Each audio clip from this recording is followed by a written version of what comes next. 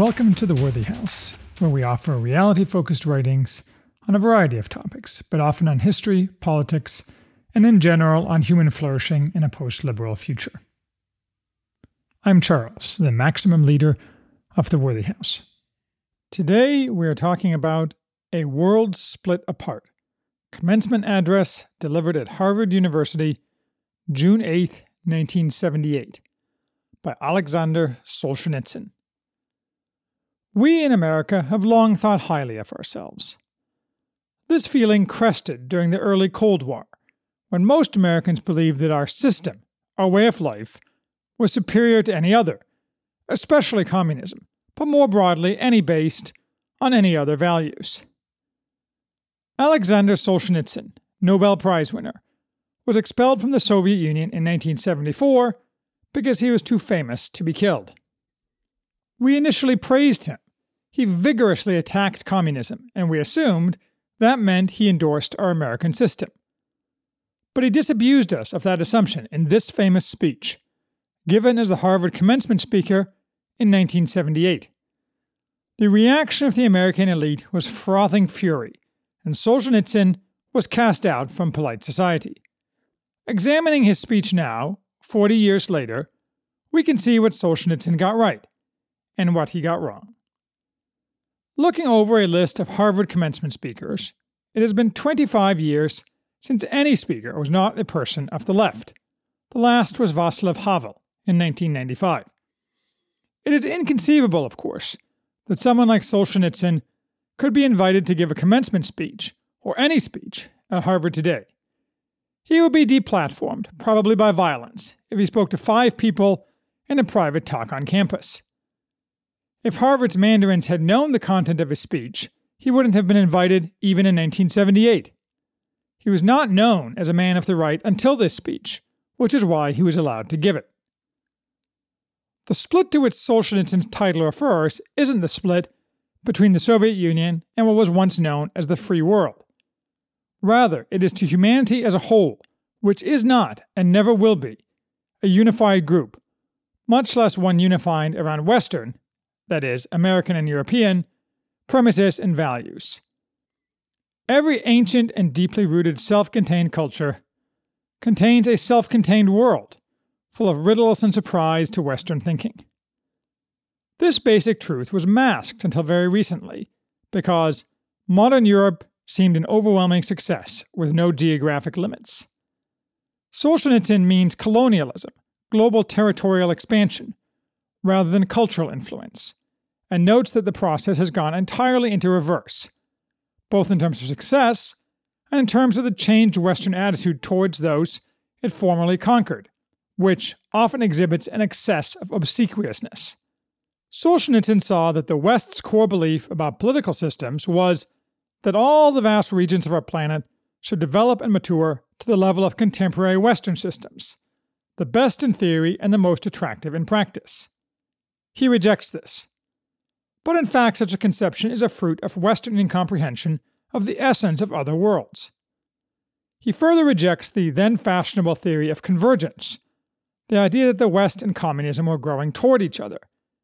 And he also rejects that anyone else can, should, or will adopt the American system, because it is defective in many ways, and not appropriate for other countries, now or ever. No wonder in his memoir released last year, Between Two Millstones, covering his exile from 1974 to 1978, Solzhenitsyn notes that some in the audience started to hiss him at this point.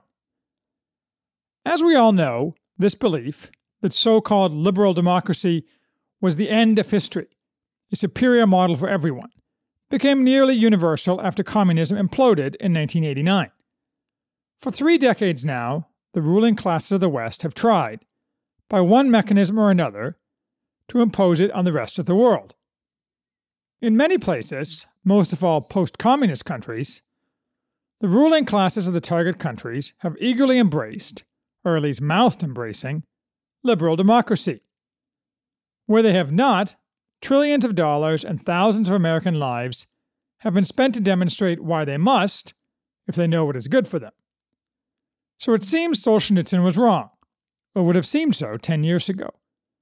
But as the defects in liberal democracy, a flawed system that is neither democracy nor real freedom, become ever more evident, and more people reject it, it has become evident that Solzhenitsyn was right that the American system is not desirable for others. It's not even desirable for America. But in his speech, he is just getting started. He piles on, explaining why America is defective as a model for others. And, in fact, just plain defective. First, he points out the loss of courage in the West. He says West, but as far as I can tell, from this point on he means America, just as when he says East, he means the Soviet Union. This is particularly noticeable among the ruling and intellectual elites, that is, his audience, who exhibit depression, passivity, and perplexity.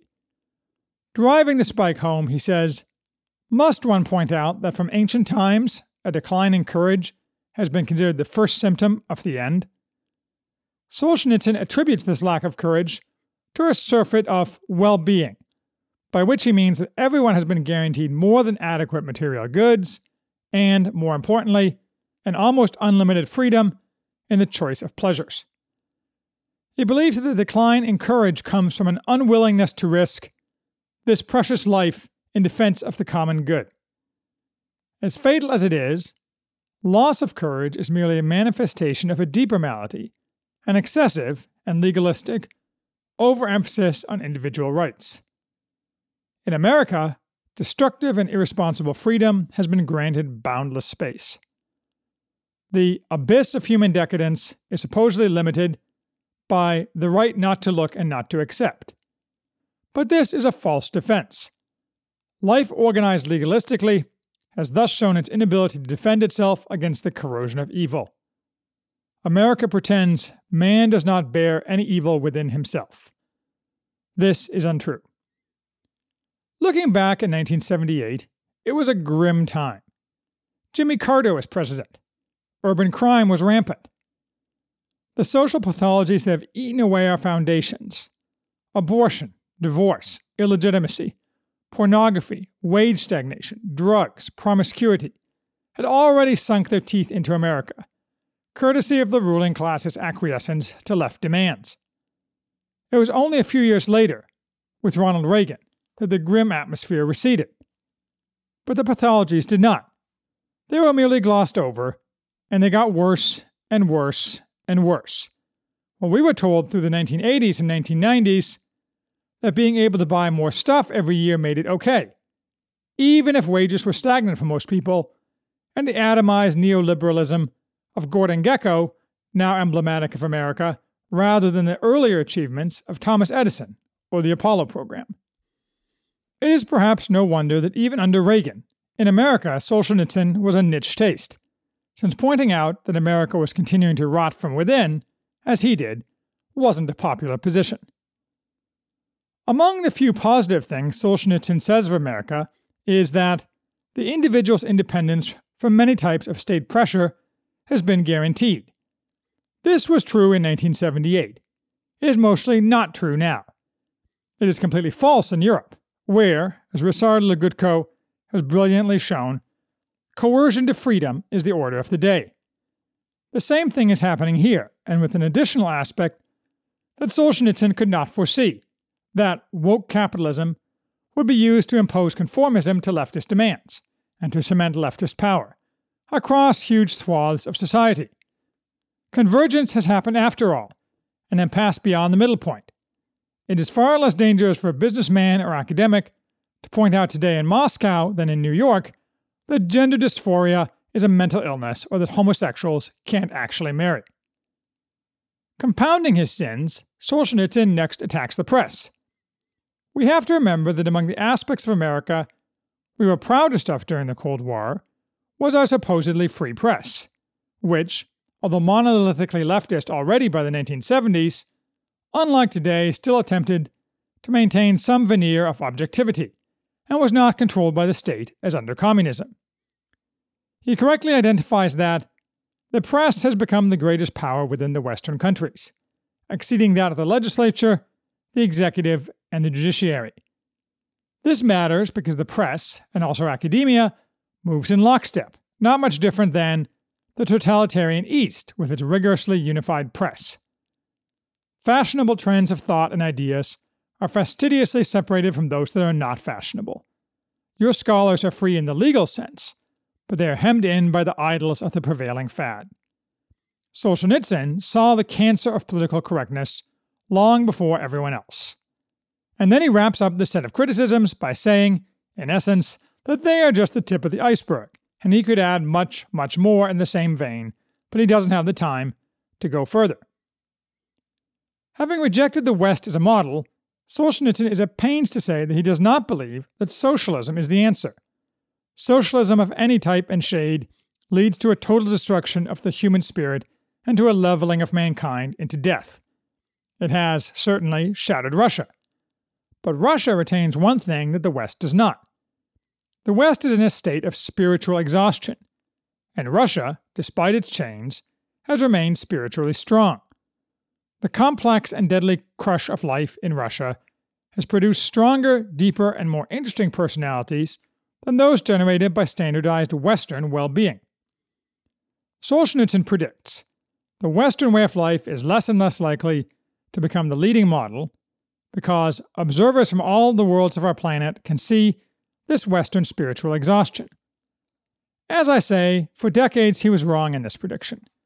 The shiny things promised by America, backed up by its coercion, caused many to adopt the Western model, including, in many aspects, Russia, where there has been little indication of widespread spiritual strength.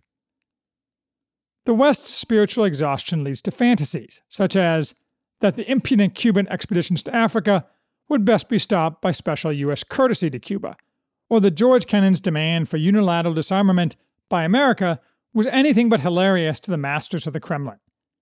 He attacks the American anti-war movement for abandoning the people of Vietnam and Cambodia to suffering and genocide. Do these convinced pacifists now hear the moans coming from there? Do they understand their responsibility today? Or do they prefer not to hear?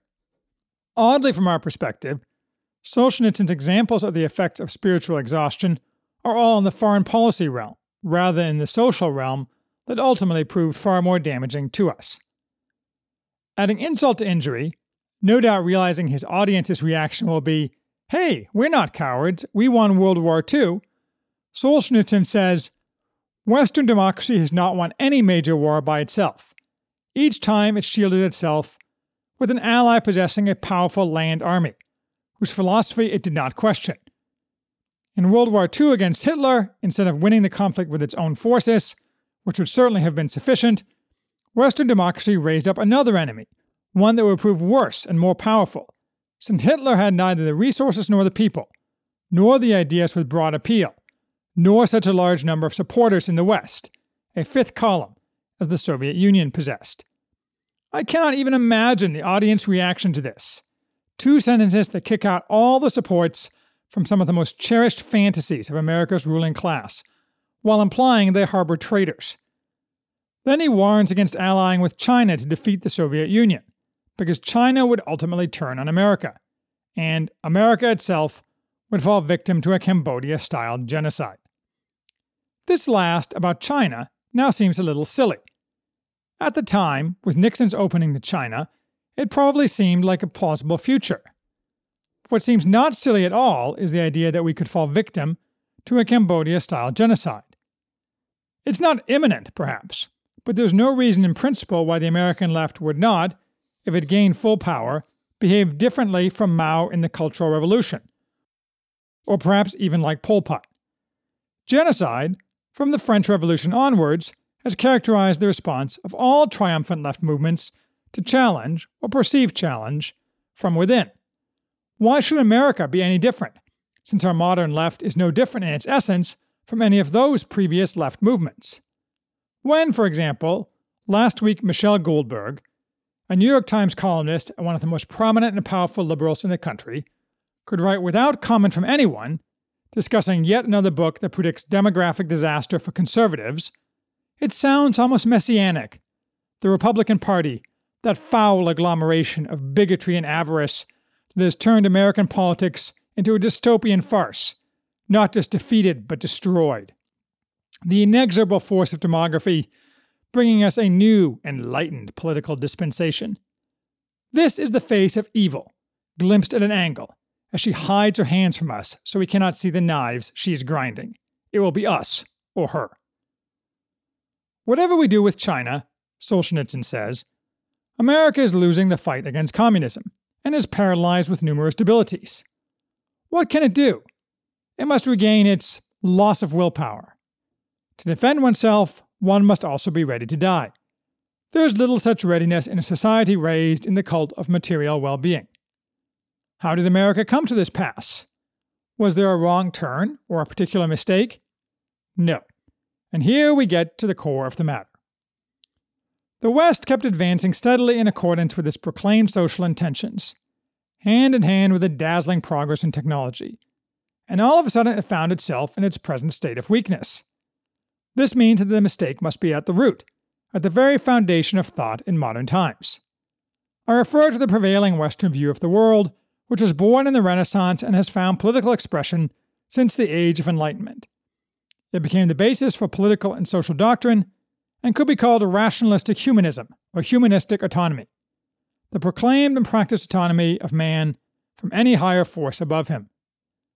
The Enlightenment way of thinking, which had proclaimed itself our guide, did not admit the existence of intrinsic evil in man, nor did it see any task higher than the attainment of happiness on earth.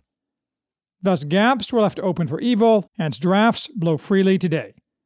Mere freedom per se does not in the least solve all the problems of human life, and even adds a number of new ones.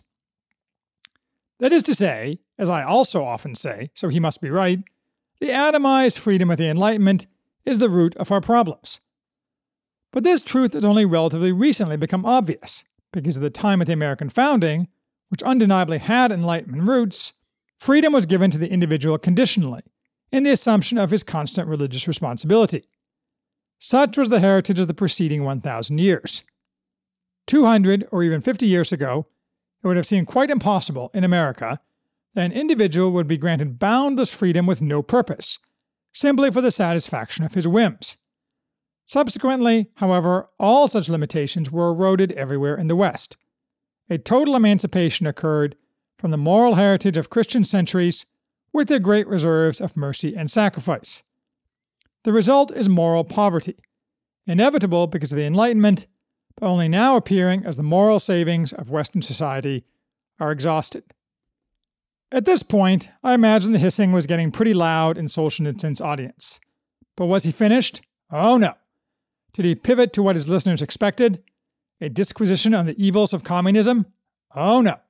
His penultimate point was that, in fact, communism and this Western, Enlightenment-driven, decayed morality were close to being the same thing.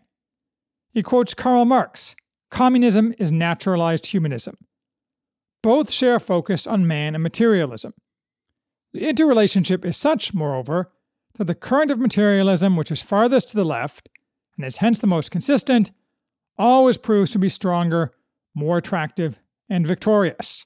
Flogging his audience, Solzhenitsyn says, the communist regime in the East could endure and grow due to the enthusiastic support from an enormous number of Western intellectuals who, feeling the kinship, refused to see communism's crimes, and when they could no longer do so, they tried to justify those crimes. Given that many of those intellectuals were in the audience of 20,000 people, grinding their teeth, this took a tremendous amount of courage on Solzhenitsyn's part. And he did not do it blindly. He had been warned by those close to him what the reaction to his speech would be. But, like any good prophet, pushed forward anyway. The only solution, he says, is to reject the ossified formulas of the Enlightenment and to reappraise the scale of the usual human virtues. We must see man's task on earth as not the search for more and better goods, or, in a nod to the times, cheap gasoline, but the fulfillment of a permanent, earnest duty, so that one's life journey may become above all an experience of moral growth, to leave life a better human being than one started it. This turn, if accomplished, will be a major watershed in history, equal in importance to the turn from the Middle Ages to the Renaissance. Making and guiding this turn is what Solzhenitsyn bids the students of Harvard accomplish. 40 years later, we can agree they failed, utterly and completely. Not that they tried. Thus, a world split apart presciently outlines a modern dividing line. It is not that between left and right.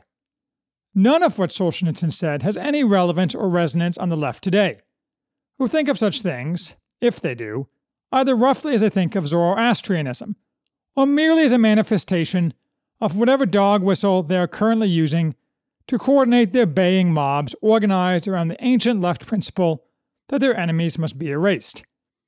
Rather, Solzhenitsyn deftly summarized, long ago, the dividing line emerging only now on the right, exemplified by the battle recently joined between Sohrab Ahmari and David French. If, like cut-right pseudo-conservatives such as Jonah Goldberg, you think the West in its current incarnation, and what led to it emerging from the Enlightenment, is awesome, vibrant, rather than spiritually exhausted, you are fundamentally not just on a different page from Solzhenitsyn and from reality, but in a different book, a book of fantasies.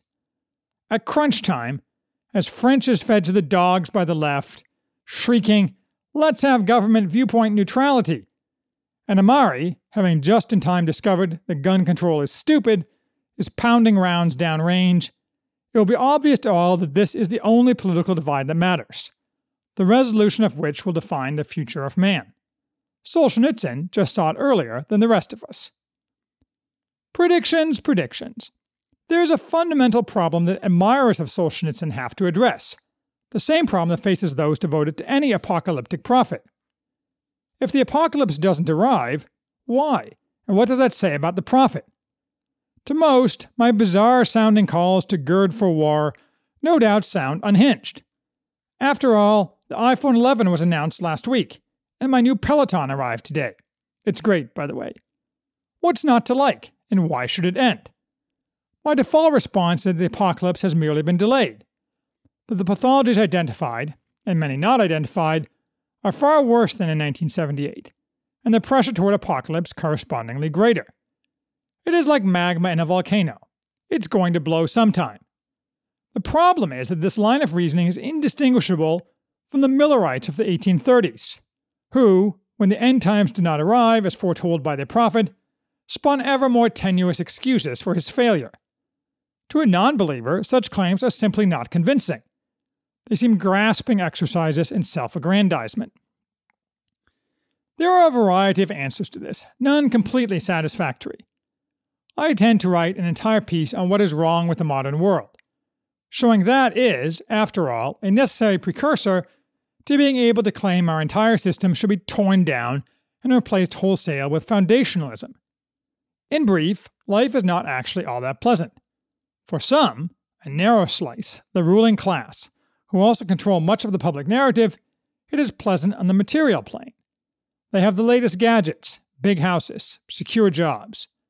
But even for this group, the pathologies of spiritual exhaustion are rampant, from psychological problems leading millions to chew Xanax like candy, to destruction of the social fabric, all ultimately traceable to lack of meaning resulting from modernity.